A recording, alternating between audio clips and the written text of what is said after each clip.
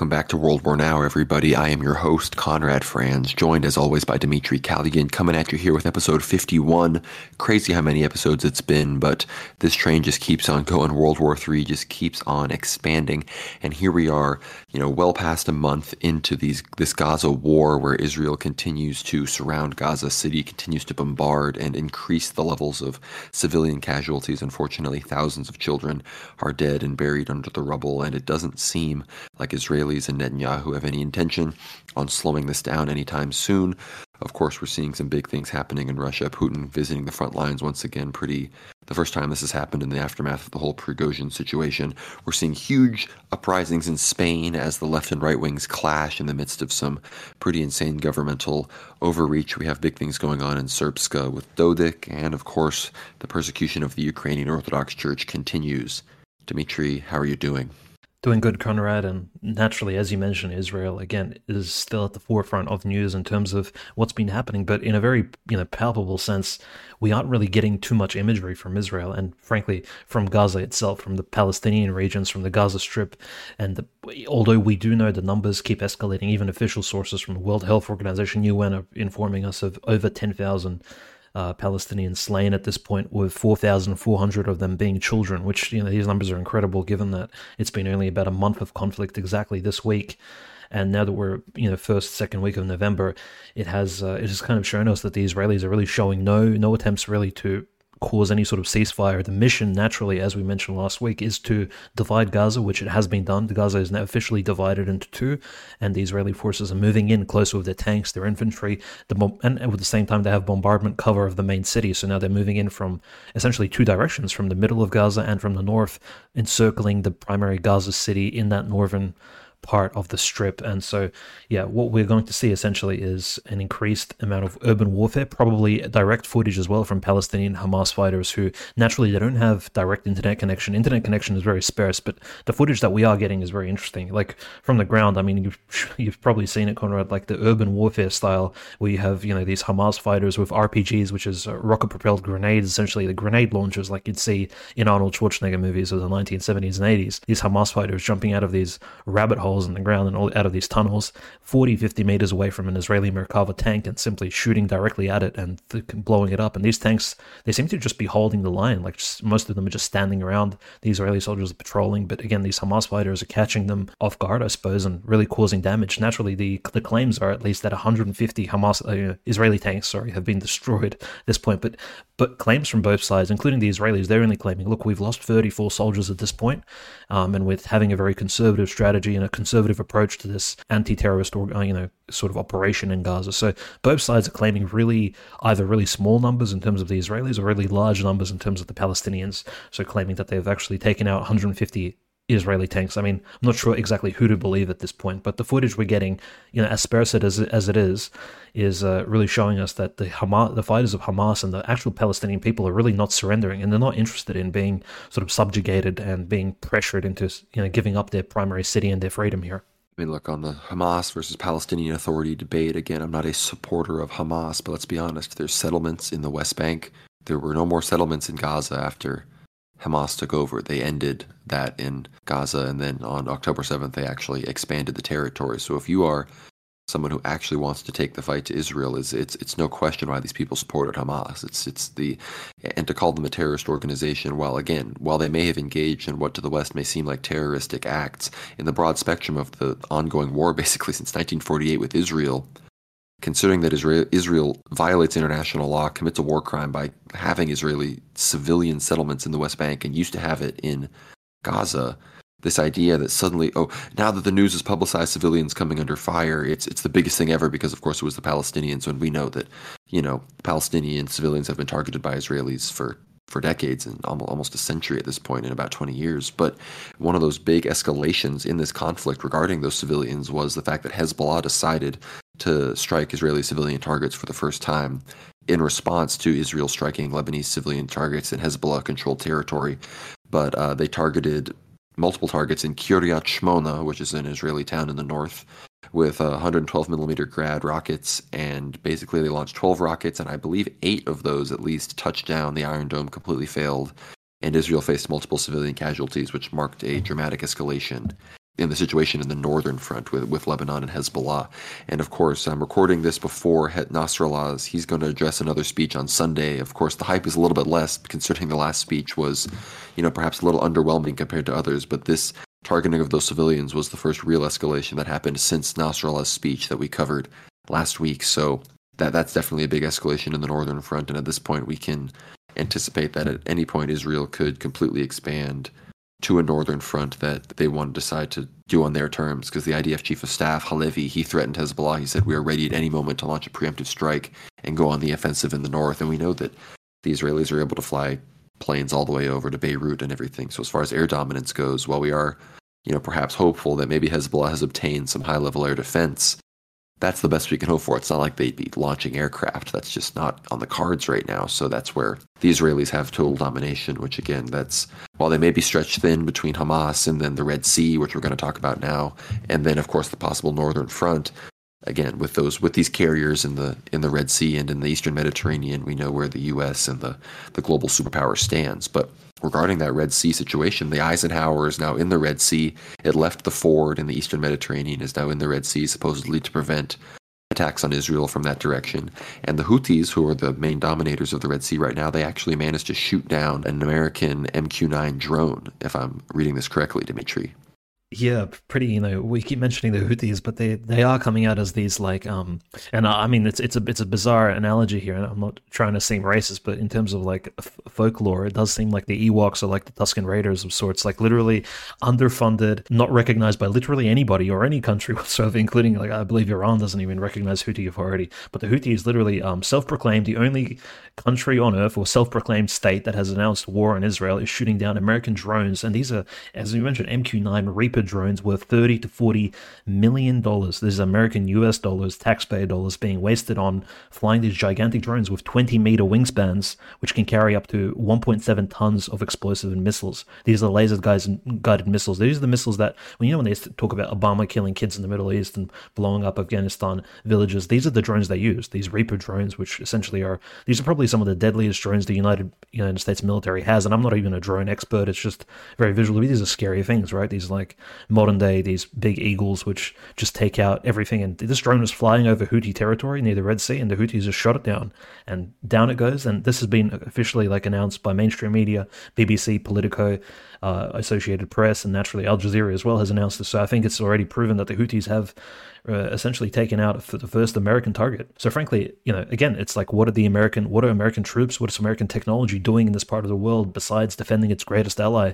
And naturally, the Eisenhower moving into the Red Sea, another potential liability, not just for the American people, but for world peace in general, because we all know what would happen if the Eisenhower was to be maybe shot by, who knows, some sort of African rebel or an Egyptian or a Houthi, member of their militia. It could cause potential escalation, and we've all seen how the American deep state acts when things are carried out in certain ways. We'll remember Iraq and Afghanistan. So this is kind of very concerning, the fact that they're flying these drones so close to Houthi territory. And I mean, it's a good reference because the last time we saw a drone, like a Reaper drone of this capacity, dropped was by the Russian Air Force when they flew two fighter planes over it and they spilled oil.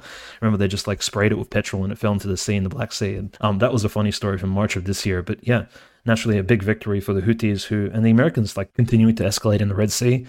Naturally, the entire escalation of that Middle Eastern conflict, that naturally revolves around this Israeli-Palestinian conflict. And we do see the Egyptians, as we said, they were very agitated by the fact that the refugees are right on their border. At this point, no Palestinian, so native Palestinian/Israeli refugees who have passports of Israel or passports of Palestine are not able to actually get across the border to Egypt. Egypt only allows dual citizens actually to leave the Gaza Strip. So Egypt is very, very tense at the moment. And the Israeli Prime Minister actually visited Iran recently, and they, together with the Iranian leaders, they've condemned the international community for not responding adequately enough to this refugee humanitarian crisis. So very interestingly, Egypt, in a way, which is, it's a strong ally of the United States and Israel, but still collaborating with Iran because it understands the threats to Egyptian sovereignty actually lie in the fact that there are millions of refugees right on its border, and Israel might use those refugees in order to, win some potential political victories in the Sinai Peninsula. Who knows what the end game is here for Netanyahu and his plans for Egypt and the Sinai. So we're not really sure there, but definitely there's a lot of stress happening here. And naturally this kind of extends into the Jordan, which Jordan, for the first time, the Kingdom of Jordan has expressed a lot of concern over the Palestinian issue in Gaza, and Jordan has officially airdropped medical aid into the Gaza Strip. This was sanctioned by Israel, so they allowed these big crates full of medicine to be dropped over the Gaza Strip by the Jordanian Air Force. So this was like really, planned by the king. And naturally, I don't know if we spoke about this last week, Conrad, but I mean, people really need to appreciate that the Queen of Jordan is an ethnic Palestinian woman. So the Queen Consort and the Crown Prince of Jordan, who's I think at this point 33 years of age, Prince Hussein, he's actually he's a half Palestinian. So in fact, the future heir to the Hashemite throne, and I guess he's an official descendant of Prophet Muhammad of Islam, of the Muslim religion, is also partially Palestinian. So there is that lineage that I guess is that the Jordanians do understand, and they have to keep. They have to keep these relations, and at least they have to keep this sort of virtue amongst themselves. They can't completely betray their Sunni brothers in the Gaza Strip. So I think it's very interesting seeing the Jordanians kind of twist and turn in order to, on one hand, not betray their Israeli allies, on the other hand, not betray their Sunni Muslim religion here. Yeah, I believe the Palestinian Queen of Jordan has been doing a bit of a PR campaign going on, a media campaign to advocate for the Palestinians and whatnot. And, she's good optics, we could put it that way. So I think it's a good idea, I guess. But I think the interesting, when you talk about Jordan and Egypt, Netanyahu recently said that he envisions a total Israeli occupation of the Gaza Strip in the aftermath of this, and Egypt responded that was absolutely unacceptable. And again, I'm not sure if I really care about what Egypt says is unacceptable at this point. They say pushing the Palestinians out was unacceptable. It's definitely still going to happen. They say Israeli occupation is unacceptable. Obviously, at a certain level, all of these countries, especially countries like the UAE, which they've just gone full shill, but these other countries that are trying to placate their populations, you have to recognize the rhetoric is strong because they actually can't do anything in certain cases. They can't do anything, so they have to give the strong rhetoric so their people don't, drag them out to the street and Gaddafi them, basically. And, of course, we see Turkey. The head imam of Turkey is literally openly supporting Hamas, saying he wishes Hamas absolute victory in the battle against the Israelis, and this is an imam that has jurisdiction over 150,000 mosques and Islamic communities across Turkey. So this is a very relevant person. And as far as the actual situation where the Palestinians are going to end up, it's still very much in flux because as of right now, Gaza City is still surrounded. But we all remember the leaked plans, Israel plans to push them out and push fully into the south as well. So it really shows you why even Donald Trump, who is a loyal ally of Israel, would say that Israel needs to really improve its PR because, as he said, the rest of the world is kicking their ass in that regard, and it's really not looking good for them. And if you know how Trump talks about these things, you know what he really means by that, which is what's going on, Jews? What are we doing? What are we doing here? I think everyone's starting to see through it.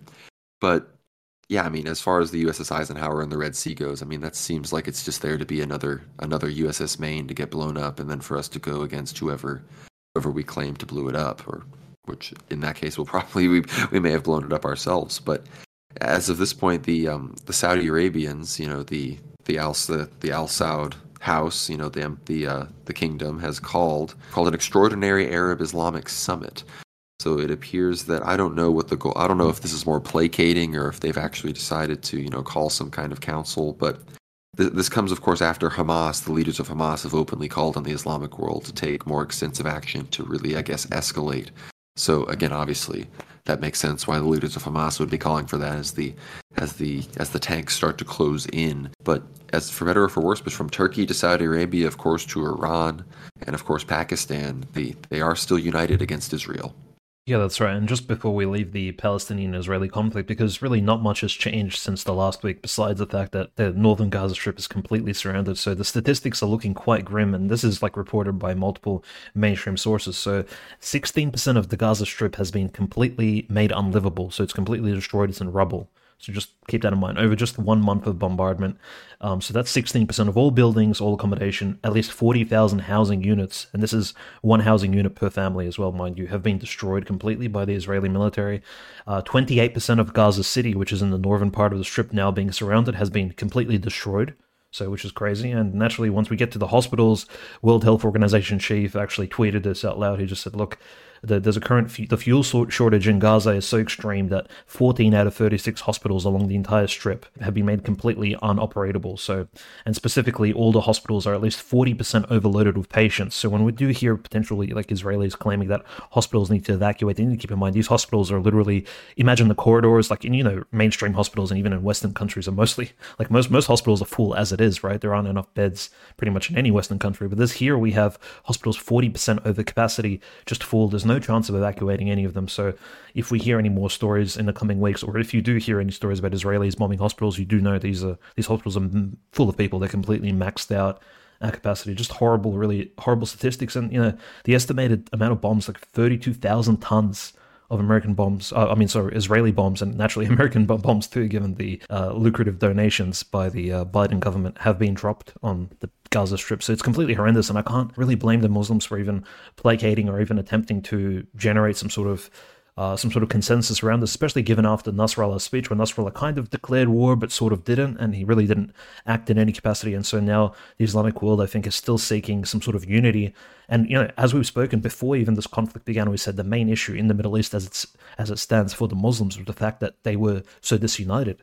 And it's not just the Shiite Sunni split. There's also the nationalist split against the Muslim Brotherhood in the Sunni community. There's the Turks against the Arabs. There's all of these internal conflicts. And naturally, there's even you can call it the story of the two dynasties, the Hashemites in Jordan, who descend from Prophet Muhammad, and then you have the House of Saud, as you mentioned, who have very interesting roots in and of themselves, but they definitely do not claim lineage from Prophet Muhammad himself. So again, the Islamic world is very split in Israel. It's like it is that corrupt pot of corruption amidst all of it, which kind of spreads disunity, and naturally they seek to unite around possibly a common religion, but we'll see how far that goes, and maybe even the plight of the Palestinians. Well, you mentioned the hospitals, and as we're recording this, the Al-Shifa Medical Complex, which is one of the largest hospitals in the Gaza City area, is surrounded by the Israelis from 4 directions, and that includes the ocean. So I don't know why they're surrounding it. If anybody remembers, this was a report. The Israelis claimed that this hole that entered a water tank for storage beneath the hospital was actually an entrance to a Hamas tunnel. So we've all seen the graphics of these, supposedly that underneath these hospitals, or the entire Hamas network of tunnels, the Israelis have not presented any evidence for that outside of completely 3D rendered animations entirely made by them. So I'm skeptical of the reason to surround this hospital outside of just the general pure demoralization terror tactics to drive these people into a tent city and anywhere else and just have them accept it to avoid a literal genocide. But yeah, at this point, we can just pray. We really need to hope that, of course, the U.S. doesn't get involved. But at this point, no one's condemning Netanyahu overtly for saying that they're just going to openly occupy it. Obviously, we've talked about how the Biden administration is sick of his nonsense. They would much rather see, the Benny Gantz crowd take power. I think that's the blue and white coalition in Israel. But at this point, Netanyahu knows that his head's on the chopping block when this crisis ends. So his strategy is basically provoke war with Iran or bust, as far as I can tell. But it's considering that's the exact opposite of what we're seeing with Putin and how he has handled the Ukraine crisis, I think it's a good time to talk about that because he just visited the Southern Command Center. That's right, and for those of you who remember the Southern Command Center of the Russian Federation, so we spoke about the 4 to 5 different command centers. Why I mentioned 5 is because one of them naturally is very new. It's near the Arctic polar region, so it's definitely not spoken about very often. But the Southern Command Center was built during the Soviet years, and it's recently come up in the media, this year, frankly, because of the famous Prigozhin revolt, where you remember, if you guys remember, on Rostov-on-Don, in that particular city, where the command center is actually placated right in the center of the city, Prigozhin enters, and he speaks to the main Russian generals there, the Deputy Minister of Defense, and he actually, speaks to them, and he claims that, look, the command center is now under the control of Wagner. But that's not really true. Prigozhin never ended up raiding the literal Southern Command Center, but he did surround it. So this is the same command center Putin's actually visited now, and it's responsible for essentially being the main command center and the main military region directly adjacent to not just Crimea for the Crimean Kerch Bridge, which we hear about all the time being bombarded by Ukrainian terrorists, but also Donetsk, Lugansk, and those 2 republics, and naturally Kherson as well. So it's a very key region for the Russian military. And also towards the south end, the same command center is responsible for these 2 regions we keep hearing about: Dagestan, Chechnya, the Southern Caucasus, adjacent to Georgia, which is potentially a NATO ally. So very, very key area. If anything, this is the most tense, I guess, zone for the Russian military. And so, of course, and it's a very kind of interesting spot too, because this is one of the This is one of the command center zones which really held out against the Third Reich for the longest time before they began pushing in on Stalingrad. So even historically, this entire region, home of the Don Cossacks, is very kind of historically Russian. It has a really militaristic setting, so naturally that tradition goes all the way back. So it's very symbolic of Putin actually visiting this place, which was, I guess, in his mind, maybe desecrated by Prigozhin and the Wagnerites doing some really weird stuff in June of this year. But naturally, this kind of, I guess, refreshes it, and it's kind of like a secular reconsecration of the military command center. Because Shoigu did visit it, but nothing really compares to Putin actually visiting and giving it some sort of an air of legitimacy. So I think it's, if anything, it's like a secular sort of reconsecration, you can say. And I think it's generally good that Putin's visiting these mainstream areas. We've spoken about, Patriarch Kirill not really visiting any of the SMO zone actively at this point, and Putin actually being brave enough, as well as, the secular leader of Russia, to visit these frontline zones. I think it means a lot, especially considering that, we have seen the Kerch Bridge, which is right. So the Kerch Bridge connects the Rostov Oblast to Crimea, and that's been a target for Ukrainian drones, Storm Shadow missiles. We spoke about these long-range missiles, which maybe they can't reach Rostov-on-Don, but they can get pretty damn close, and that can, of course, naturally put the president at risk. So Putin, again, very powerful sign of national unity, and naturally, look, it's the first week of November, right? And I guess we're going into the second week of November, but you have very symbolic dates. The 1st of November is the date of the coronation of Tsar Nicholas II. The 2nd of November is the date of the establishment of the Russian Empire under Peter the Great. The 4th of November is the day of Russian unity, when the Russians liberated Moscow in 1612 from the Polish occupation. And again, 11th of November is, again, the date of the ending of the First World War. So again, you have these really powerful dates, and Putin naturally goes right to the front line in order to show Russian national militaristic unity, which I think is a strong symbol. Yeah, and I mean, as we speak, there's huge movements being made in the Donetsk region, specifically around Avdiivka, Andriivka, these other areas around this hot SMO zone that everyone's trying to get their places in order before the cold winter comes in. And as this goes on, I mean, Russia's still striking all across the region with their missiles. And even in the Kherson region, while the Ukrainians are desperately trying to make more bridgeheads across the Dnieper, they have a few statements and a few little segments set up, but the Russians are able to strike them almost with impunity due to their air dominance of all of the regions. So it really doesn't seem that Ukraine is going to be able to make anything that they can bring home to daddy and show the Americans, like, see, look, this is what we did with what you gave us, and therefore you should give us more. I think that's, unfortunately, that ship has sailed for Zelensky. So we're all just waiting for the Russians to make their move at this point. But as far as Kherson goes, of course, at this point, the retreat from Kherson, I think, is ringing a lot more. It rings a lot more civilizationally than the actual retreats from that actual successful Ukrainian offensive. Because while sure, towns like Izium and these places are important, they're not quite as symbolic as a place like Kherson. Yeah, I think now that we're almost, right, Conrad, we're pretty much it's a year anniversary since the Russians retreated from Kherson Oblast in October of last year. And, we remember that the Orthodox Christian militiaman and the mayor of Kherson city, Kirill Strimousov, who naturally, he already has actually a statue standing near his gravesite in Simferopol in Crimea. But of course, Father Gennady, the most popular priest of Kherson, and by popular, I mean, an Orthodox priest, we're speaking about Kherson here. It's a very small oblast, but Father Gennady actually has a YouTube channel which almost has 300,000 subscribers. So that's a lot, given he's only a parish priest from that oblast. And he naturally was a friend of Kirill Strimousov, the former mayor of Kherson. He says, look, Kirill Strimousov was an Orthodox Christian. He says, look, perhaps he was badly catechized, but he was a believing man, and he wanted the best for Russians and Orthodox Christians of Kherson. He didn't want to surrender it to the Ukrainians, and his death is remembered. He says that, look, Father Gennady spoke very strongly about his former friend, and he says that, look, once we liberate Kherson from the Ukrainians, it could be a year from now, could be 5 years from now, we're going to put a massive statue in memory of Kirill Strimousov, who me and Conrad spoke about plenty of times. He is one of these modern, I guess you can say, right-wing conservative Orthodox Christian heroes. Well, he'll put up a statue to him right in the center of the city as the sort of modern-day popular persona. So Father Gennady is a very popular priest on YouTube, and naturally he speaks his mind, given that, he has this, now he lives in Russian, I guess you can say, Russian Kherson, which is on the other side of the Dnieper, which Ukraine doesn't control. So the Ukrainians can't necessarily assassinate him or persecute him. So Father Gennady does have freedom to speak about what he wants on his YouTube channel and online. So very, very kind of positive comments. But yeah, we do remember that retreat of Russia, and many saw it as a defeat, but naturally a month or two afterwards, remember the Novaya Kakhovka dam blew up, and it was definitely probably the Ukrainians who blew it up, and that would have left the entire Russian,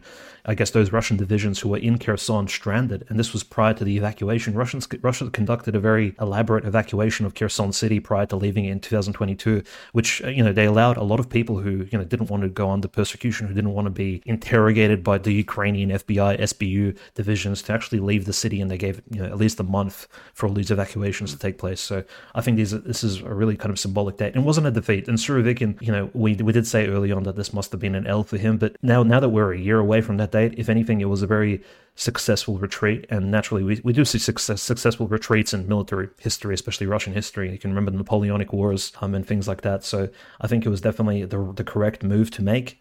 And Father Gennady agrees with this, and I think most people are very grateful. And funny enough, a lot of the priests and bishops actually who left Ukrainian-occupied Kherson and who would have gone under Ukrainian persecution very shortly, that most of them are actually living in Crimea today. And the governor of the Kherson Oblast, Vladimir Saldo, who we speak about, and sometimes he actually visited the Patriarch this week. A few days ago, he visited the Patriarch's palace in Moscow, and he had a personal conversation with the Patriarch and spoke about how he could improve Orthodoxy in his region. So again, the governor of the Kherson Oblast, despite it being literally in the state of constant warfare, Ukrainians have crossed the Dnieper, and they're on the eastern side of the Dnieper. There's a real risk for Kherson, the people of Kherson, and the Orthodox Christians living there from Ukrainian invasion. And the Ukrainians are literally on the Russian side of the river. So, this is probably why an extraordinary law has come into power in the entire oblast. And this is, I guess, a very important comment that after 8 p.m., there was a militaristic curfew. So essentially nobody's allowed to come out of their homes. These are civilians essentially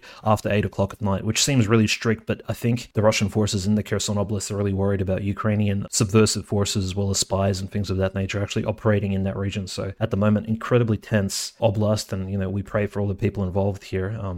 Naturally it's probably one of the main targets of the Ukrainian military at the moment. So definitely very involved. I mean, Kherson Oblast, the true birth of the Third Rome in some capacity as far as the baptism of the Russian people goes. But yeah, I mean, the fact that so many are living in Crimea and that Stremusov, his grave is in Crimea, this really ties into something we want to talk about this week, which is, we talked about it last week, which was Metropolitan Tikhon's, big moves in Crimea to start to, he's come in and, he's a high-ranking official in the Russian church, and they're really moving against abortion there. And it's really important to contrast this with, sure, people in America, people in the West, when they encounter someone who might identify as a Russophile or understands the civilizational nature of the conflict right now between Russia and the West and views it as a key part of Christian history and as a relevant chapter in Christendom unfolding before us, they'll say things like, oh, well, Russia aborts 1 billion babies, or, oh, Russia, they import Tajiks, or, all these sorts of things to prove that Russia isn't based or whatever. And obviously we don't get on this show to tell you that, oh, Russia's based, Russia's this, that, the other. We come to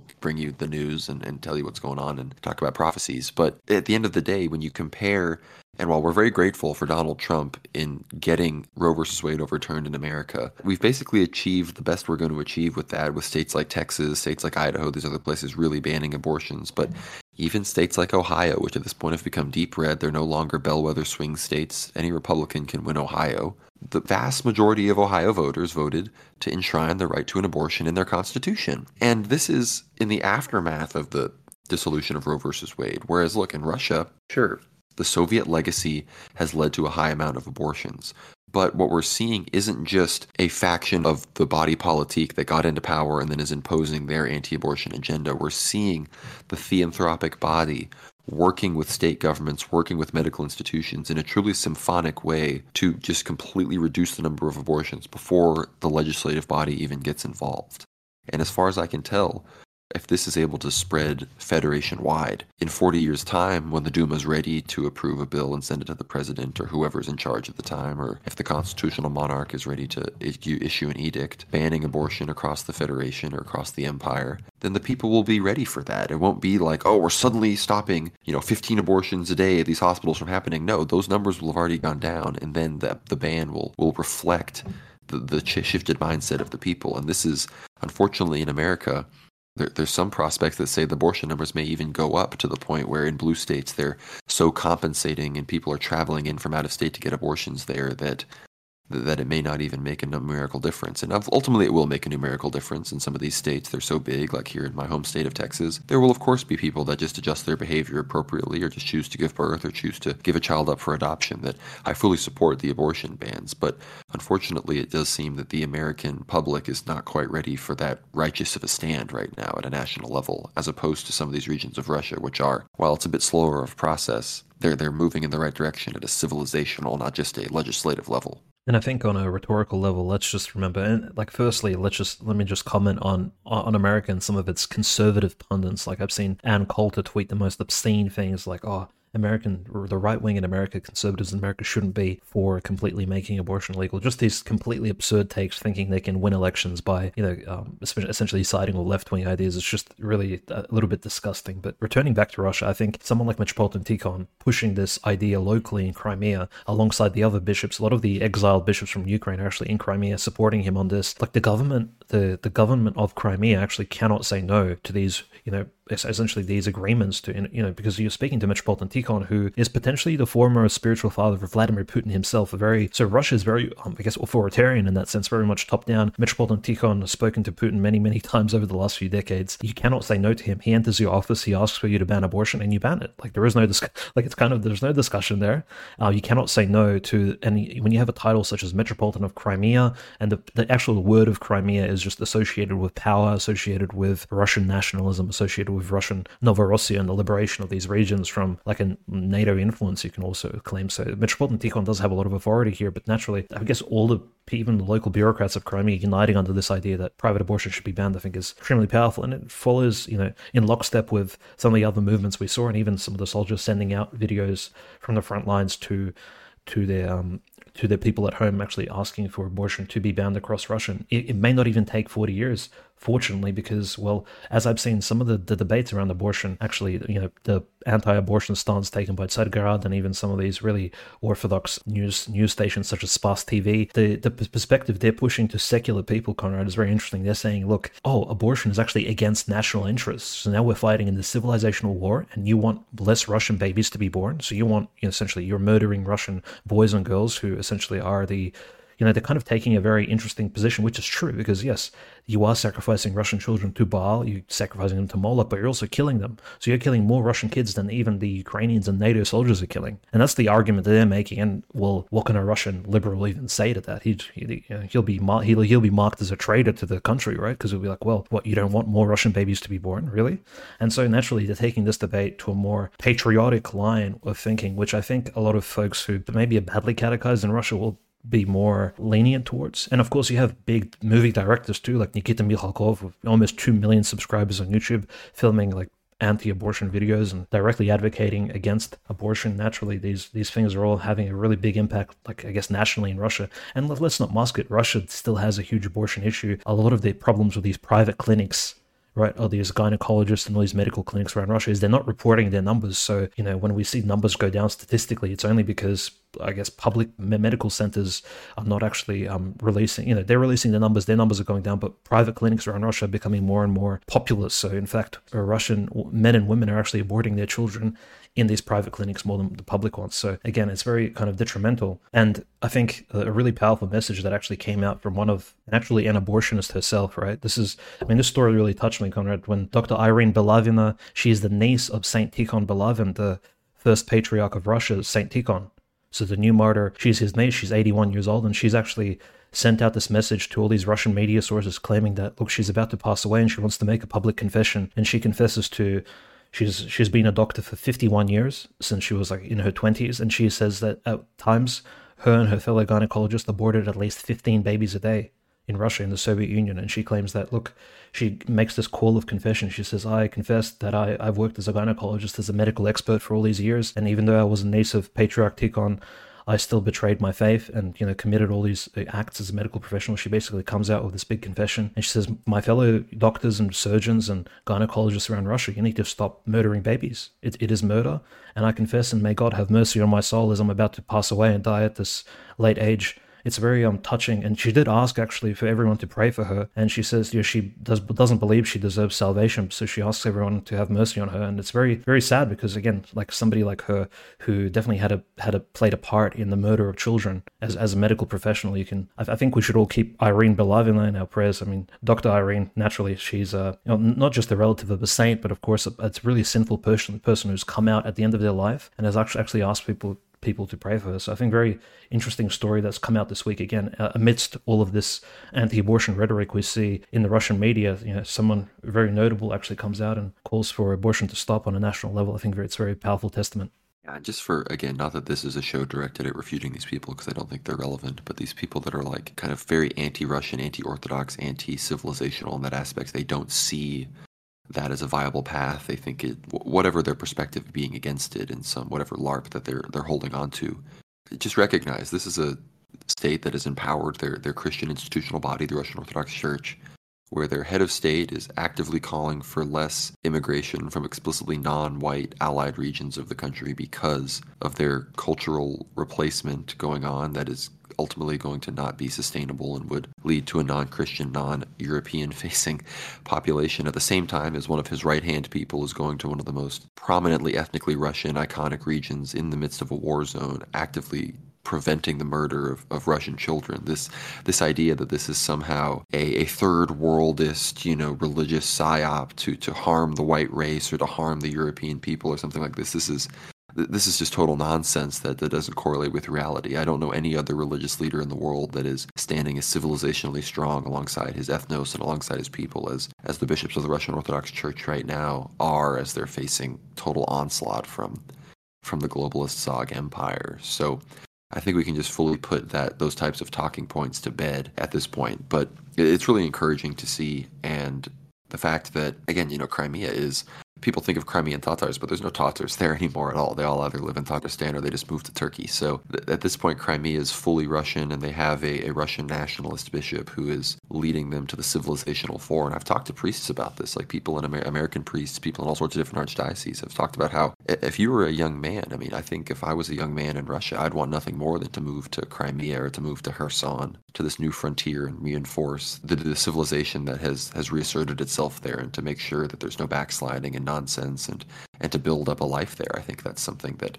someone like Gabriel Doroshin has seen and recognized, and that's the type of thing that can lead to the vitality of a people, something for people to look forward to, a sort of a new metaphysical frontier, in this case also physical, for them to go and embrace. That's something that, unfortunately, in the West, I don't see any version of that coming to the fore to save us from the milieu we're in right now, unfortunately. But that's what we pray for, right? But in that same regard, the Ukrainian church and the Ukrainian state, which at this point is one U.S. directive, one U.S. phone call to Putin away from ceasing to exist, they have decided to continue to persecute the Ukrainian Orthodox Church. And we've posted some videos on our Twitter that show some pretty egregious stuff, but they haven't made the connection yet that maybe they'd do slightly better in the war if they didn't do this nonsense.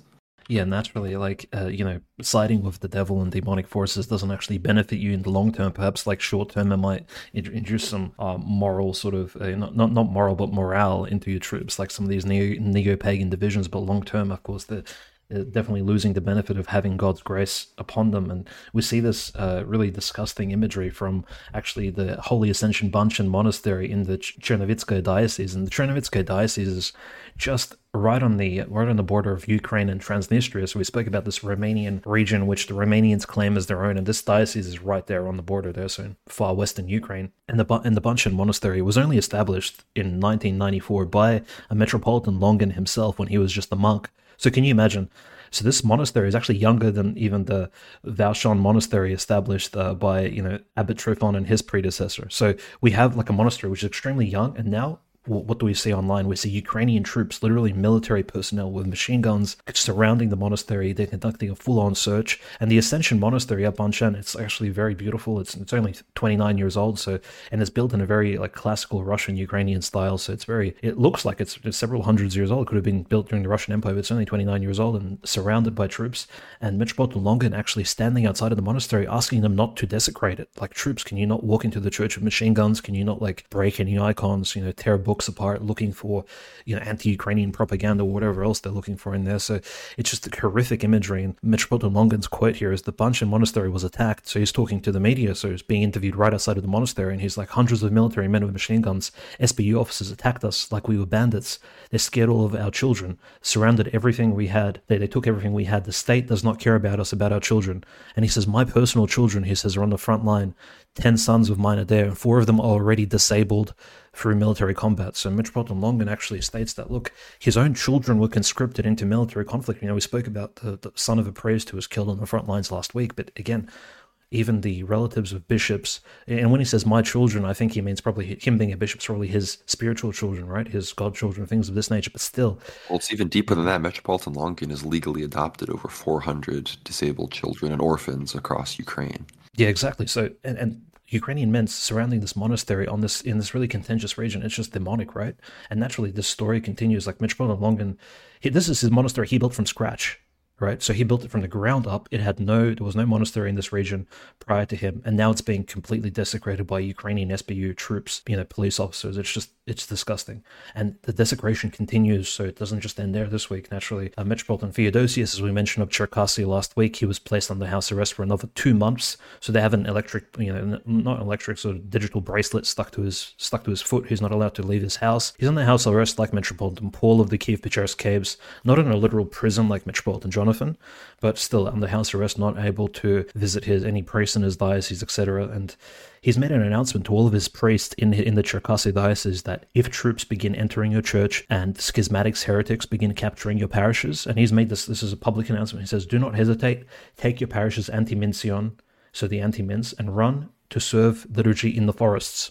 Okay, so this is his official statement to his priests of the diocese, which he runs over, I believe, he administers close to 400 priests in his region.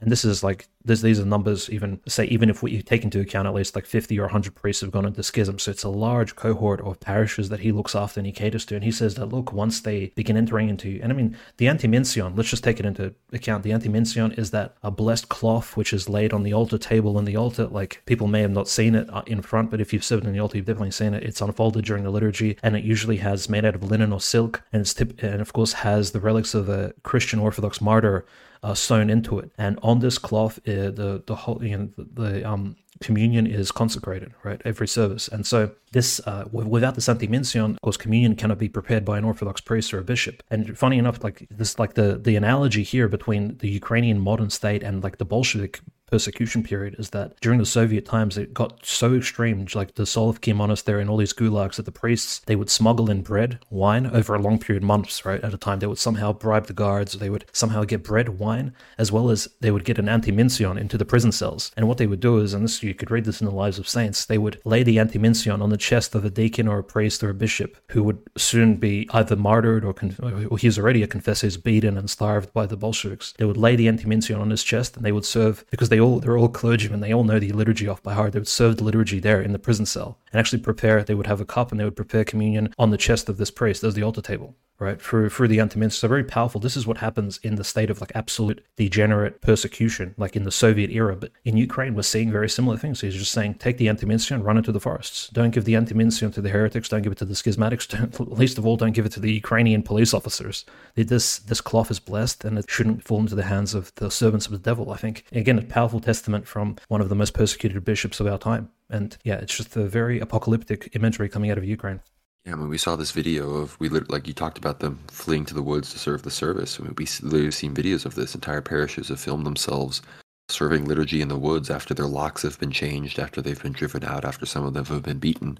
And then hundreds of them, compared to, the few people that have collaborated with the Ukrainian Satanists, hundreds of these parishioners are going out to the woods to celebrate the liturgy. And I imagine that some of these people at this point are starting to feel the joy of what it feels like to suffer for Christ. And I can't even begin to understand what it would feel like to be like that. I live in the United States and am a wealthy, privileged person, but I think many of them are starting to understand the joy of confessorship, which I hope can reap good spiritual fruits. But unfortunately, it seems that the Ukrainian government is just insistent on killing more and more young Orthodox men. I mean, even Elon Musk is like, Zelensky, stop sending Ukrainian youths to their deaths. He said that, any further offenses are going to lead to massive casualties, and that history will not be kind to Zelensky if he doesn't start to heed this here. So even Elon Musk understands the situation is dire and that these people need to rein themselves in. But yeah, I mean, I believe you mentioned Metropolitan Jonathan. I believe he's even the spiritual father of Father Gennady that you were talking about earlier with Strema. So the spiritual links run deep here. But I think now that we've fully covered, we actually probably should talk about the forensic testing going on at the Kiev-Pechersk Lavra. But after that, we'll move on to continental Europe. Yeah, of course, the Kiev-Pechersk Lavra at the moment is officially, a place of tourism for Ukraine. The Ministry of Culture has taken the entire monastery under its care, and it has announced, the Minister of Culture of Ukraine has announced that, look, within 6 months they can conduct forensic and DNA testing on the relics of all the saints in the Kiev-Pechersk caves, because they want to find out, well, are these relics genuine? Do they actually go back to the, to the 12th or the 13th or 15th century, respectively? Are these saints actually, these saintly relics actually real? Like, I mean, this is like as Bolshevik and as demonic as it can get, right? We have literal scientific secular experts, probably belonging to them boys, or who knows what kind of clans and groups, like these literal medical experts who used to vaccinate us, are literally taking the relics and they're going to be testing them. And so this is just, I mean, desecration of the highest extent. Naturally, they're not asking any bishops for permission. None of the caretakers of the monastery are consenting to this, but they will be taking these relics and conducting forensic experiments on them, probably cutting them apart, things of this nature, really taking samples, just really demonic. And it does, me and Conrad were speaking about this earlier, but there was examples of, things like this happening in the past. And even the Third Reich Nazis actually respected the relics a little bit more. So one of the Nazi SS officers was walking around the Kiev-Pechersk caves during the Third Reich occupation of Kiev after Operation Barbarossa. And as he was walking around the dark caves at night, just kind of patrolling, he just, he thought to himself, well, these like relics of dead bodies, I wonder what all this means. And he took his pistol and, stupidly enough, he shot the hand of one of the saints. Like, just shot it into the relic, and the hand of the saint began bleeding blood, as if he just shot a living person. And after that, they sealed the Kiev-Pechersk caves, the Nazis did, and they never disturbed them again. Yet we see Ukrainians doing even that, even going beyond what the Third Reich was even doing. Who, in and of themselves, the SS troops are very superstitious, so they would never, kind of cross certain boundaries. But even you see the modern Ukrainian government actually going beyond that and we see even more desecration of the Kiev-Pechersk caves. The other big viral story of the week was a Ukrainian witch actually filmed a TikTok dance, and it went completely viral. A lot of Orthodox Christians actually saw it. She danced in the refectory church of the Kiev-Pechersk caves, and what's really striking about this particular clip, Conrad, is the fact that the church itself was empty, which usually this church, the Trapeza Church of the Kiev-Pechersk Monastery, is actually full of people because it stands open 24/7, regardless if there's a service or memorial or liturgy happening inside. It's always open to people, and people always come in, kiss the icons, venerate it. But in this clip, the witch is dancing in the middle of the church. She's just singing a Ukrainian song, and the church is empty. And this kind of harkens back to the abomination of desolation type feeling. This is the same church, mind you, earlier this year. Remember in March when the monks were being kicked out, and the crosses on top of the church became darkened in this like big, I guess this omen of persecution that was happening. This like miracle occurred. The crosses on top of the church became dark. This is that same church. Now there's a witch dancing amongst. I mean, this is about as bad as it can get. And it's this same church where Prime Minister Pyotr Stolypin in 1911 was shot by a Jewish terrorist right in front of St. Nicholas II and, the last prime minister of Russia. And I mean, the imagery is really bad. Naturally, Ukraine is going down a very dark path. And so in contrast to the Russian Federation, we do see kind of like exactly who's improving and who's going down in the wrong direction, you could say.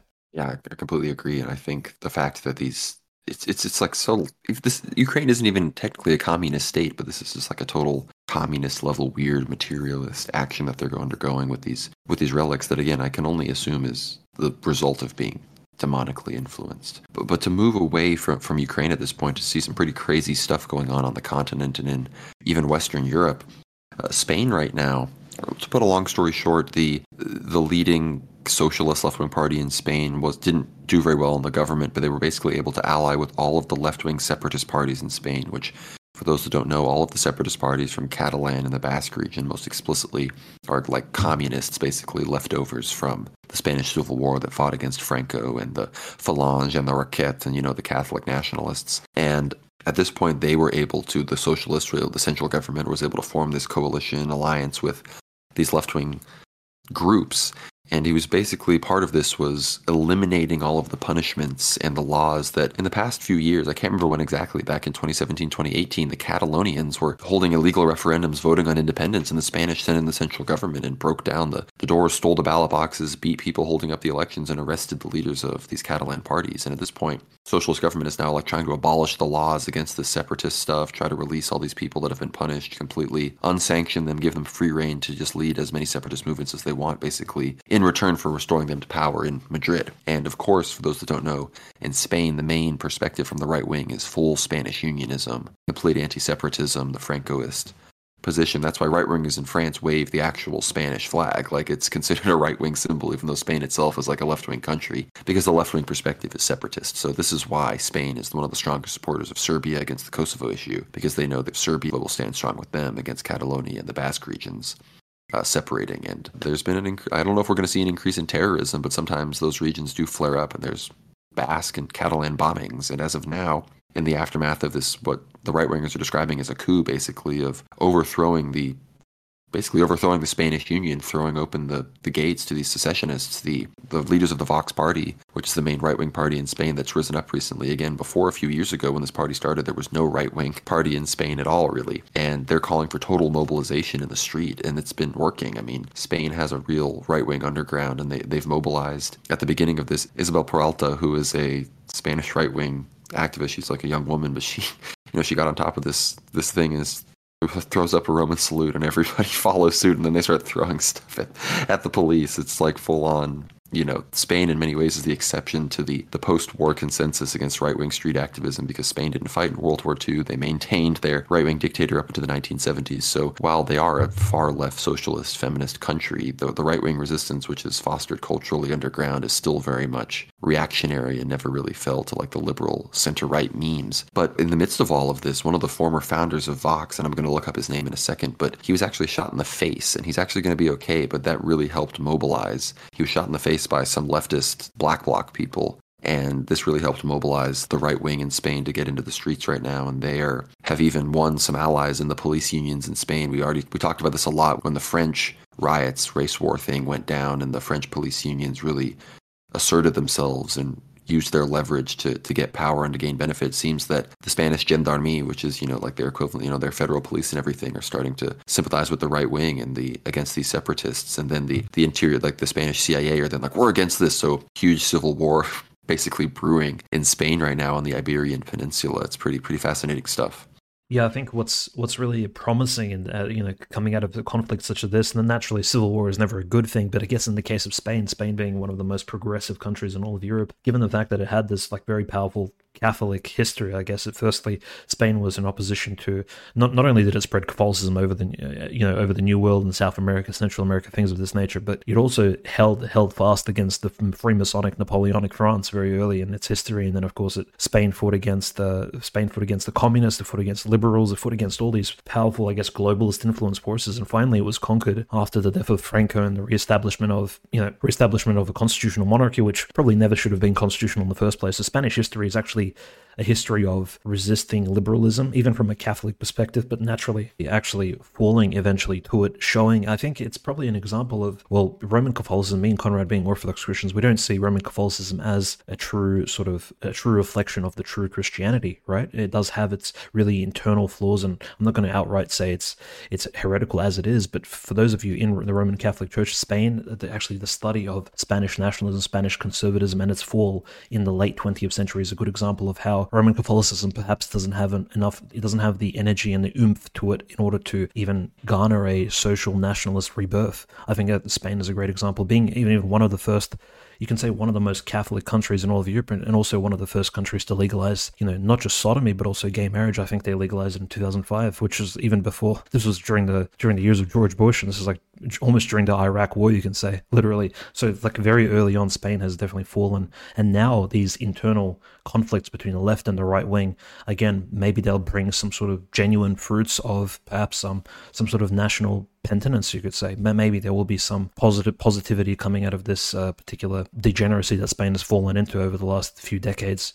So I definitely don't think, like, naturally all conflict comes from the devil, but I do think maybe providentially it is up to the Spanish right wing to actually wake up finally and make its claim back on the land that it has conquered back during the Reconquista over 500 years from the Islamic forces, throughout its history. I think that is the story. It's a new Reconquista, but now not from the Muslims, it's from the liberals, and maybe it's beginning now before our very eyes. I mean, I mentioned Isabel Medina Peralta. She gave a whole speech about how the enemy of Spain is El Judío. I'll let you look up the translation on that so I don't get banned on here. But the man that was shot was Alejo Vidal Quadras. He was a Catalan founder of the Vox Party, so he was probably really leaning into the anti-separatist nature if he's a conservative Spanish politician from the Catalan region. I'm sure he saw the overt just Marxism of these separatist groups. So, and again, there's a bit of the Israel-Palestine dialectic with the far left kind of thing going on, but it's really not at the forefront right now in Spain. The separatist issue has really come to the fore, as well as some of the feminist gender stuff, because Spain is, again, with the far left, like Dimitri just said, with some of that stuff went really far, but at the end of the day, there's still a huge cultural resistance to it, especially in the hinterlands. And even like Spain also has a huge right-wing presence in cities like Madrid, so it's not really analogous exactly to some of these Western situations like in America and the Anglosphere, London, New York, DC. This is totally occupied territory, but in Spain they can actually mobilize people to get out in the streets and fight the police in places like Madrid. So it's really a different ballgame over in Spain, especially even compared to places like Germany, where the entire German Federation is basically designed to prevent anybody from being sympathetic to Tiny Mustache Man or even remotely thinking about, I guess, a nationalist identity for the German people in any regard. That's like basically the entire purpose of like the German Constitution is to prevent anything like that from happening. But the AfD is still rising. They may be arresting their young state officials 3 days before they take office because supposedly their neighbors heard them say nice things about Hitler. But at the end of the day, 40% of the AfD, part of the Bjorn Hake wing, who's a state local representative, but 40% of the AfD is said to be kind of his wing, and they are full on, they don't say it outright because it's illegal, but they fully know the score, let's put it that way. And the Germans are terrified. They recognize that if an election comes up, these people are going to possibly get into power. So they're like, what do we do? Let's talk about deporting millions of brown people. How about that? So they're talking, of course, Olaf Scholz is talking about that. Why? Of course, because they haven't sworn allegiance to Israel. So, of course, that shows that this whole thing is without teeth, and I doubt any significant amount of foreigners will be leaving Germany. But as, elections get closer and closer, these people are going to do everything they can to prevent. I mean, straight up, if a right-wing coalition of any kind forms a true majority in a coalition and leadership and elects a prime minister in Germany and chancellors and whatnot, at a certain level, some of these, quote-unquote checks and balances are just going to be like, yeah, this is illegal, and just overthrow it out. And that will have to, at that point, the ball is going to be in the court of the German people, and that's a country of 90 million high IQ people that you got to make a choice. Are you going to live in slavery in the dirt, or are you going to do something about it? And I'm not implying anything by that. It's just at a certain level, if your entire country you had a constitution written for you by foreigners, by alien people that hate you, designed to prevent you from ever developing a national consciousness, then that needs to be thrown in the garbage sooner rather than later. And that may involve some Lord Royce, crypto royalist storming of the Reichstag. And I say that as a proud Texan American German, that maybe they can free themselves from this total nonsense. But we've talked about Spain, we've talked about Germany, but even in the midst of all of this, Macron has decided that he wants to be the center of nonsensical attention somehow. Yeah, like, Germany being one of the pillars of the European Union, and naturally France being the other pillar. Like, what's happening in France amidst all these, like, stirrings of the right wing? Well, Macron, of course, heads to the headquarters of French Freemasonry, the Grand Orient de France Parisian headquarters, and he celebrates 250 years of Freemasonry in France officially, and gives a very powerful speech. This happened on the 8th of November, Wednesday, where Macron discusses very openly legalizing euthanasia. This is at the Freemasonic headquarters. Just think about it. Like, it's not even conspiratorial in this sense. It's just out in the open. He speaks about gay marriage, speaks about the fact that for the French people, including the church and the state, although they are separated, they need to be united on the issue of gay marriage. He doesn't say whether he's pro or against, but naturally, you do need to understand, like, Macron and his sort of background. So it's very concerning. And of course, he speaks about the need amongst him and his Freemasonic high degree friends. He does say there needs to be tolerance of both the Muslims, given the recent French riots naturally in France. Of course, he needs to cater to his Islamic audience and Islamic voter base, and he does say naturally tolerance towards the Jews needs to be upheld at all costs. And he says this is a quote, France will be ruthless against anti-Semitism, says Macron at the Grand Orient of France Freemasonic Center. So I mean, if we're speaking about and I'm not don't quote me, but Judeo-Masonic connections. I don't think it gets any more obvious than Macron giving a speech here about the Israeli-Palestinian conflict at the headquarters of probably the most corrupt organization in European history, you can say at this point. Naturally, very negative, and Macron, he does give off this vibe of like an inside controlled guy, and all of his previous aspirations, as we mentioned, him trying to attend the BRICS summit and getting rejected, and him trying to portray himself as a national French leader. We do need to not forget this man is probably a Freemason himself. He is a member of whatever lodge he attends in France. He's pretty much an inside guy. He's an all-time globalist, and we won't find any hope of a sort of him contributing to the multipolar world from some sort of based French perspective. This guy is completely bought and paid for. And I mean, the fruits, the evidence came out this week, right? When he basically went to essentially a pagan temple and he gave a very powerful speech about like the most disgusting subjects, right? The euthanasia, gay marriage, things like that. I mean, it doesn't get more obvious than what Macron has spoken about here. Sure, yeah, he may have told Israel to stop killing children, but that's again just because you've got a bajillion Muslims in your country that if you don't tread those waters lightly, they'll come and cut your head off. So you gotta be careful in this situation right now.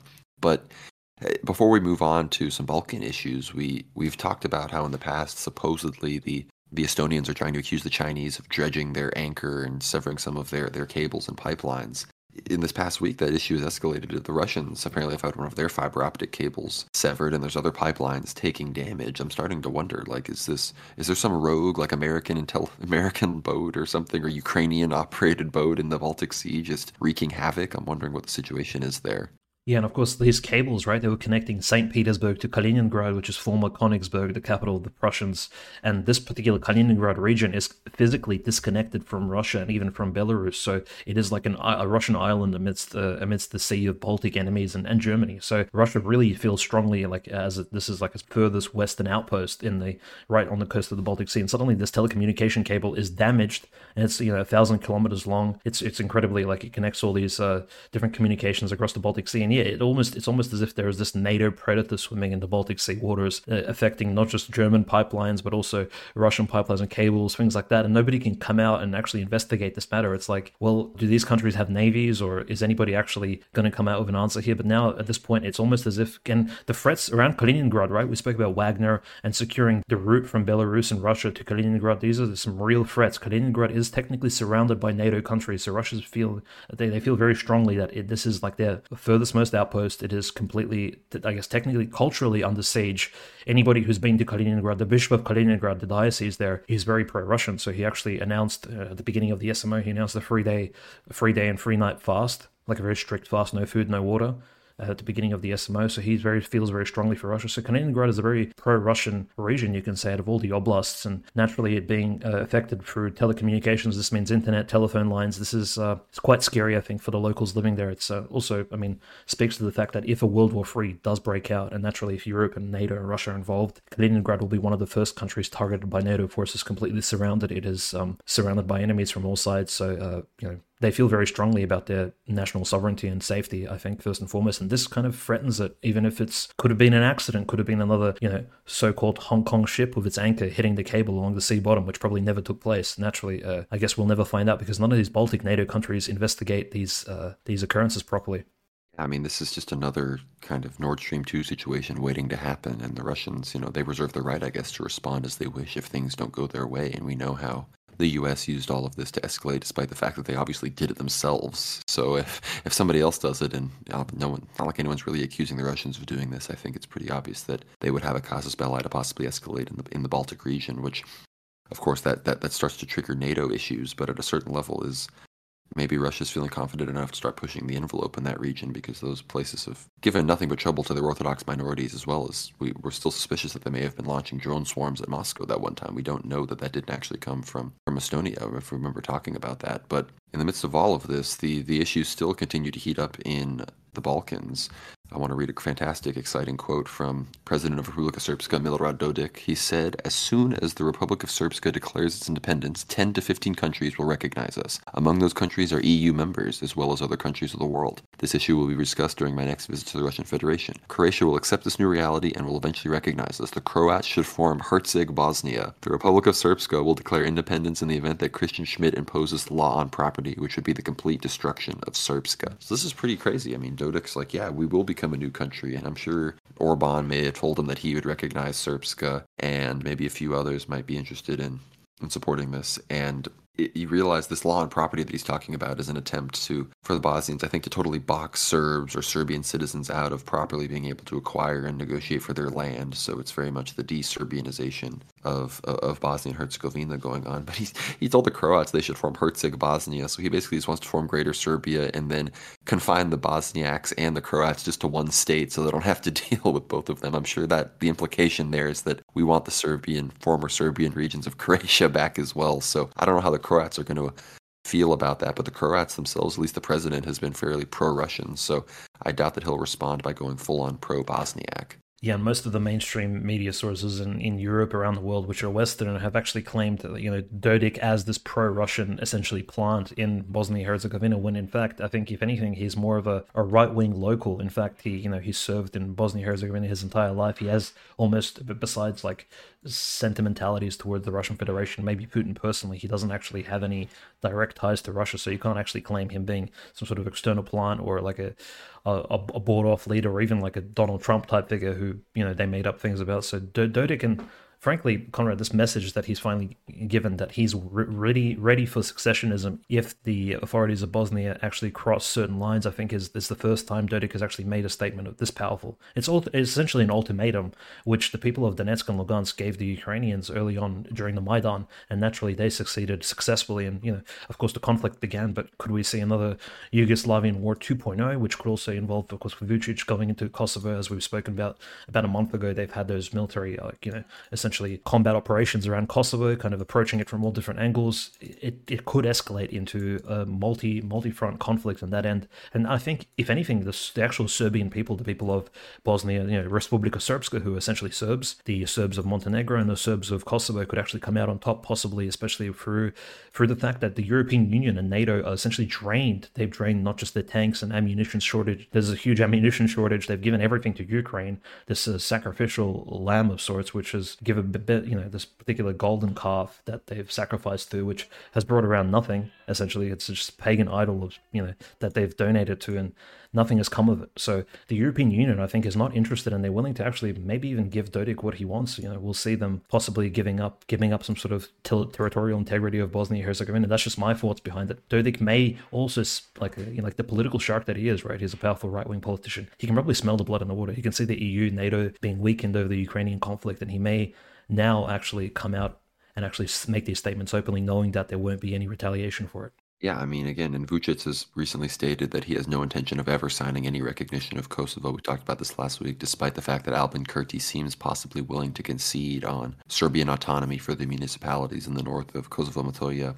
But at the end of the day, it does seem that as Russia wins in Ukraine, so too do the Serbs feel emboldened to reassert their claims. They're not going to cave to the European Union as the European Union's proxy completely loses to their ally Russia, right? I mean, that wouldn't be smart politics at all. So I think they're savvy, they're aware of what's going on, they're aware of the meta, and they're not gonna cave in the midst of their enemy totally losing. But in the same region, we've talked a lot about the Macedonian church issue and how it's very emblematic of the real struggle between the ecumenical patriarchate and then basically everybody else in the Orthodox world, of course, including the Russians and the Slavic world with the Serbs as well. And this is recent. The Macedonians have recently concelebrated with Rokor hierarchs, so Russian hierarchs, for the first time since Macedonian autocephaly recently, and that was in Australia. So one of the main bishops of the new autonomous, the new autocephalous Macedonian Orthodox Church concelebrated with Bishop George of Sydney of Rokor, and there's a big Macedonian diaspora. And Australia is kind of the king of the Orthodox diasporas. They've got their Russians, their Greeks, their Serbs, and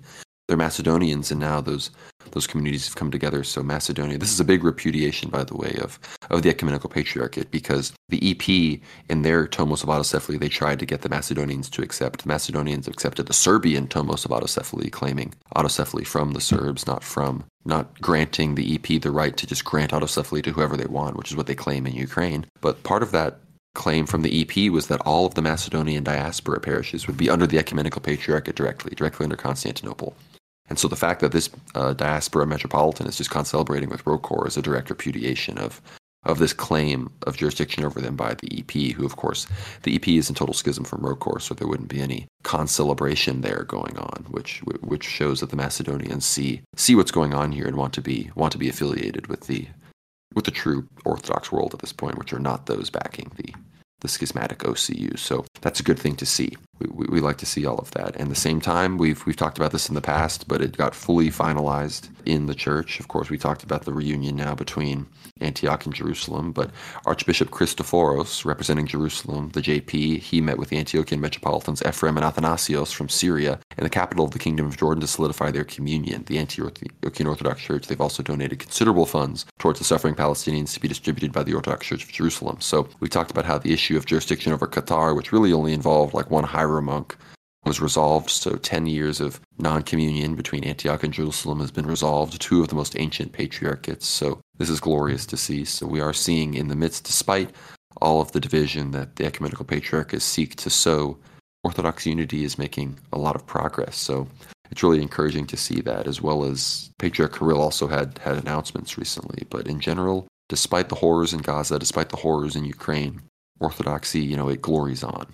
That's right. It's really symbolic how some of these it's heartwarming how some of these like powerful moments in Orthodoxy, these reunions, they cause a lot more of an effect than say the infighting and the small schisms which take place. So definitely we appreciate the good things, and we can see the Holy Spirit actually working through our hierarchs and through the Orthodox communities, reuniting them and actually bringing people together in harmony. And naturally, in terms of reunion with like a big historical event in Russia at the time was on Russian Unity Day on the 4th of November. Patriarch Kirill makes a really powerful announcement actually during after the liturgy. He brings out an icon of the Theotokos, a very old icon, and he states that we see before us the original miraculous icon of the Kazan Mother of God, the Lady of Kazan, which saved our people from foreign invasion during the Polish occupation of Moscow in 1612. It is unknown what the consequences of that intervention would have been from the Polish, if not for the intercession of the Mother of God. This image is sacred to us. So the Patriarch Kirill announces that in his own patriarchal palace, where he does have a personal collection of very old icons, he's actually found this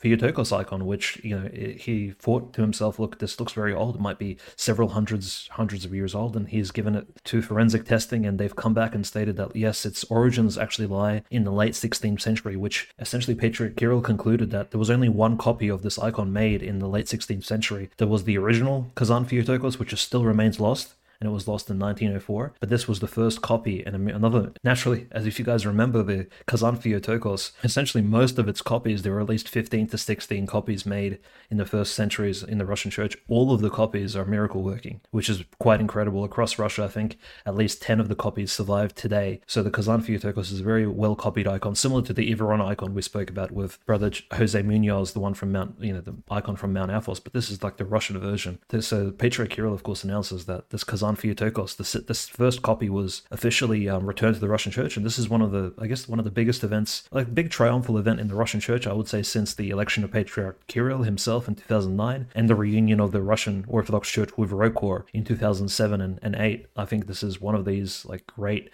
triumphs of the last decade. This, I guess, officially stating that the icon of Kazan has returned to the Russian church and the Orthodox world as a whole. And so I think it's really a big symbol as well, because the Kazan, now that there are these interconfessional issues happening in Russia and there's like certain stirrings around amongst the Muslim community, the story of the Kazan Theotokos is a story of Orthodox triumph over Islam. And I'll let you guys read into it a bit more, but the icon itself actually miraculously appeared during a period of Orthodox missionary work in the Tatarstan Kazan region against the Muslims, and essentially the people of the new converts from the new Tatar Mongol converts to Orthodoxy needed a certain symbol, right? They needed proof that they've actually converted to the right religion, and suddenly this miraculous icon appears, right, in the story. And finally its miracles, its healings, the myrrh, the miraculous smell, and all the other miracles that come from this icon, it really helps strengthen the faith of these newly converted Orthodox Christians who've come from Islam. And so naturally this icon itself is like the main holy icon of those who've converted from the Russian Islamic regions to Orthodoxy, and it's come back to us today. And so I think it's quite a powerful testament. Very good news, naturally, this week. And during, again, this first week of November, miraculous things seem to happen at this time of year.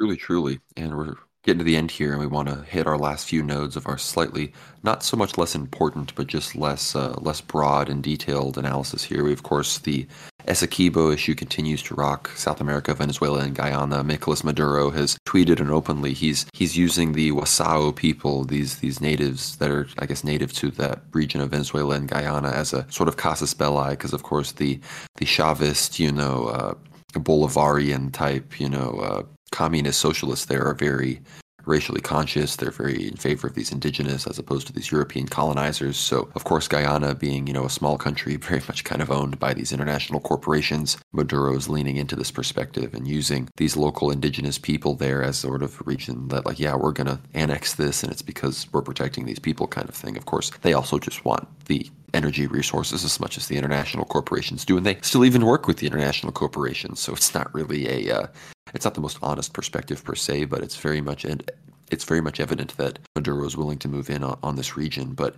that's actually not even the most interesting kind of new border dispute thing that's been developing. We see both India and Pakistan, as well as Afghanistan, China, Iran, that whole region, all the countries in that little belt there there's been a lot of chatter about the border, whether it's India and Pakistan fighting more over Kashmir or this Iran-China, Afghanistan agreement, which is really interesting.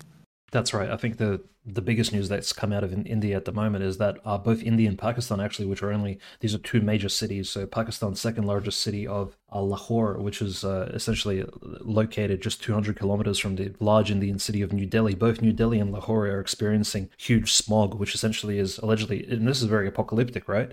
They're experiencing this smog in the city, which children are being sent home. They're being sent to online classes. Nobody was allowed to go outside. The smog is causing burning in people's throats, and it's coming from essentially apparently pollution.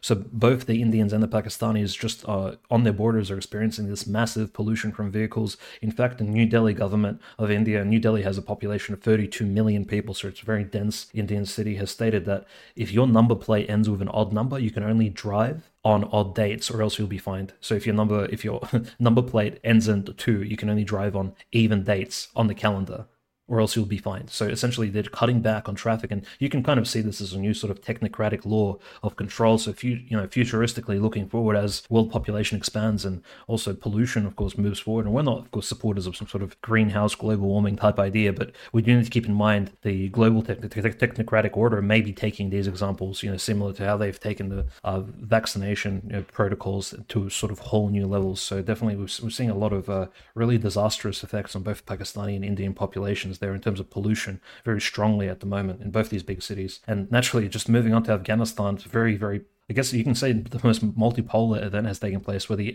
Talibani government of Afghanistan, the vice premier of Afghanistan, Mullah Abdul Ghani Baradar Akhund, has announced that the northern Pakistani Wakhan corridor, which connects China and Afghanistan, he said it will be open for trade so that Chinese goods can be exported out of China across this Wakhan corridor into Afghanistan and connecting them to Iran. So again, we mentioned the big union of the future: Iran, Persia, China, Russia. So these three countries, which are again opposing this new world Western order, you can say, well, mostly globalist order of the EU and the US and Israel, things like this. These three major countries, Afghanistan is like, hey, I get it, we're Talibani, maybe you don't like us, China doesn't necessarily like Islamists, but they're saying, hey, we could connect you to, and we can facilitate trade. And of course, countries like Kyrgyzstan, Turkmenistan, Uzbekistan, nobody's messing with the Taliban. These guys are war veterans. They've allegedly defeated the US in like decades of conflict. No one is going to say, no, the Wakhan corridor, you can't be used. The Afghanistanis, they do have I want to say Giga Chad privilege in terms of they've proven themselves and they can actually facilitate these sort of international routes for their own country. And whether or not the Chinese will take them up on this deal will largely, I think, impact Afghanistan's future impact on world trade. And I mean, effectively, this could be the great union between Iran and China. This essentially, China does need a direct route to the Middle East, and perhaps Afghanistan will be it. So very, very impactful here. Yeah, I mean, they said they're not only ready to connect China through Afghanistan to Iran, but they're also ready to increase the connection between Iran and Uzbekistan through the same territory. For those that don't know, this is the little panhandle, the little boner from Afghanistan that shoots out into China that makes it look even wacky. It's one of the funniest panhandles you see. But at the same time, this really relates to a very similar situation and equally important geopolitically development. I mean, they talk about railroad development through the Wakhan corridor, but This is from Yevgeny Belitsky, actually, the governor of the Zaporozhye Oblast of the Russian Federation at this point. Of course, most of Zaporozhye, despite Zaporozhye city itself not being occupied by Russia at this point, Melitopol and most of the actual territory of Zaporozhye is. And he said, construction has begun on a railway that will connect Rostov-on-Don and Crimea and will also pass through the territory of the Donetsk People's Republic and the Zaporozhye region. The railway will run from Akimovka to Rostov through Berdyansk and Mariupol. It is also planned to create an air hub on the basis of the airport, which is located in the north of Melitopol. And so this area is this is fully solidifying infrastructurally the land bridge connecting the place where Putin just visited, southern command center in Rostov all the way down to central Crimea, which would then connect that railroad to the rest of the Crimean railroad system, connecting it to Simferopol, Sevastopol, Kerch, then making it a direct part of the line between the Kerch Bridge and everything. So fully interconnecting the new territories into the vast and fairly advanced rail system of the Russian Federation. This is a very big deal. Yeah, of course. Then naturally, this also creates an alternative route that the Russians could take, taking this massive train line, and probably the trains are going to be very modern, very fast.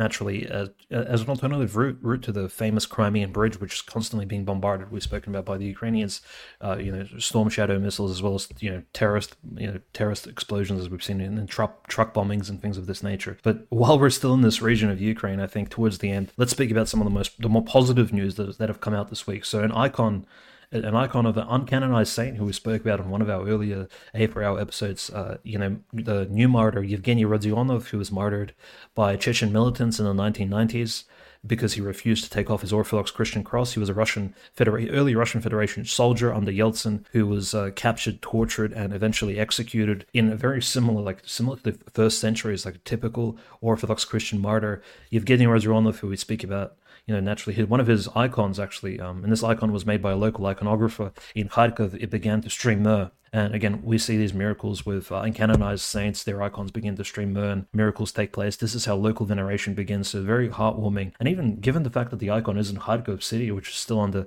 very heavy, you can say Ukrainian occupation, right on the border of Russia and Belgorod Oblast as well. So it's a very powerful testament. And I think even the icon itself is, given the fact that Yevgeny Rodionov is a Russian soldier and a Russian saint, it's also at risk from Ukrainian persecution, even the icon itself being a relic. But very heartwarming, I think, generally, Conrad. I mean, just to see the fact that, we speak about these people and, you hear about them, you write, and, on the anniversary of their passing, sort of the future date of their feast days, we talk about them all the time. And then we hear suddenly that, some miracle has taken place related to them. And it's just incredibly heartwarming. And I guess there's this interconnection between the entire Orthodox world. And it does lighten our hearts that in one part of Russia, maybe even very far away, somewhere in Kharkov, a miracle is taking place related to Saint Yevgeny. And yeah, it's just a very powerful testament of the Orthodox, true Christian faith here. Yeah, be sure to check out episode 1 of Ether Hour. We give some great stuff on Yevgeny Rodionov. But in the equally white-pilling, encouraging news in regards for the faithful Orthodox Christians of the world, especially us here in America, the Synod of the Orthodox Church in America, the OCA, has resolved to glorify Matushka Olga of Alaska among the saints of North America. So Matushka Olga, who has long been venerated in Alaska, she reposed in 1989. She's remembered as a humble mother, midwife, and priest's wife who was filled with love for everybody and especially abused women. This is from Ortho Christian. There are many miracles attributed to her intercessions and protections, and we're going to link to some of these below. And with the Synod's proclamation, she indeed becomes the first female Orthodox saint of North America. She will be celebrated annually on October 28th, November 10th on the old calendar, and on the Feast of All Saints of America and the second day after Pentecost. And it's important to know her old calendar date because while the OCA Synod largely is on the new calendar, the OCA Diocese of Alaska, currently under Bishop Alexei of Sitka, they're on the old calendar still. They've been allowed to maintain their Russian tradition, and that's in no small part due to the Native Americans who had been converted by, St. Innocent, St. Herman. They wanted to stick to the old calendar, so they were granted that by the Synod, and this is just very, very encouraging news for us. So we ask St. Olga, pray for us, pray for the Christians in Ukraine, in Russia, around the world, and that things would, continue to thrive, and that saints would continue to be glorified, and that the synods would be preserved, and the Holy Spirit would continue to move. But on all of those, I think that's some pretty fantastic news to end this on. Dimitri, I'll let you hit us with the last word. Yeah, thank you guys for your support. We've had a really great recent A4 Hour episode where we essentially, it was a Q&A episode we dedicated to the viewers. So the viewers and our supporters, your supporters, they all asked questions which me and Conrad had a very fun time answering. And I think we answered most of the questions, including some of them in writing as well as verbally. So definitely check out the recent episode. And I think we'll be doing those Q&As mostly on a monthly or at least a bi-monthly basis, because there's definitely a lot of subjects which we simply can't cover in our regular World War Now news episodes, but regarding orthodoxy, geopolitics, conspirology, history, things of this nature, just essentially European culture, world culture, things of this nature. It's definitely some really deep questions, and it definitely gives us some perspective that, you know, there are very smart people listening to these episodes of ours, and there's definitely a lot of insight which can be given through some of the questions. In fact, they're somewhat educational even for myself and Conrad, I think, most of the time, and even answering them definitely gives us as much insight as it does to yourself, the listeners. So definitely check out that latest A4 Hour episode. It's I would say it's probably one of the more interesting ones and very varied. We speak about different subjects, the old believers, some uncanonized saints. Definitely we speak about geopolitics, even some movies and things of that nature. So definitely check it out. It's a great, I guess, connection between ourselves and you listeners who, in fact, you know, beyond reading your feedback and your comments and your messages, we wish we could, you know, relate to a bit more and sort of speak to you guys and communicate a bit more on the internet at the moment. Well, Telegram, I think, is probably the best place to follow us on, I would say, just because it's this Noah's Ark, completely protected. We can't really be censored, and it's definitely a place where we could chat and kind of share ideas. Yeah, totally. And as far as the Q&A goes, yeah, be sure to get behind the paywall to ask us questions in the future. Leave the comments. Let us know if you want us to do more of those. We don't just talk about those things. We also talk about ourselves personally. We talk about some of our personal background, some of our favorite saints, you know, how we, you know, got red pilled, you know, as the question tends to go in our circles. So it's a really interesting episode. Be sure to check it out. And yeah, if you like it, we're going to try to do more of those. We want to connect with the audience. And again, this may lead to maybe we start a Discord channel. Maybe we start some stuff where we can really collaborate with you guys. So make a Substack account, comment on the Substack, comment on the YouTube channel, leave us comments on Telegram, comment on Twitter, and with all of that,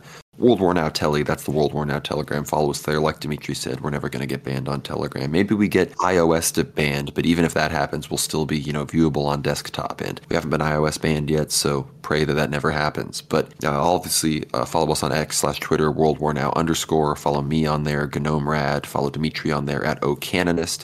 worldwarnow.substack.com, of course, that is where everything happens. That's where you can get behind the paywall and ask us those questions.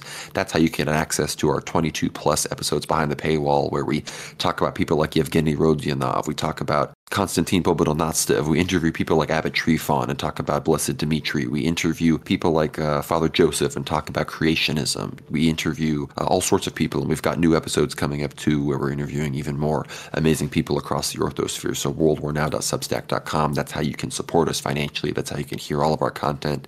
That's where you can read our articles, so don't miss out. Obviously, subscribe to the World War Now YouTube channel. Follow us on Rumble. All the videos get uploaded there as well. Rumble, another one of those Noah's Arks, so don't miss us there. And with all of that, thank you so much for listening. Ask for the intercessions of St. Olga of Alaska, Blessed Yevgeny Rodionov, and all the others. And with all of that, thank you so much for listening, and God bless.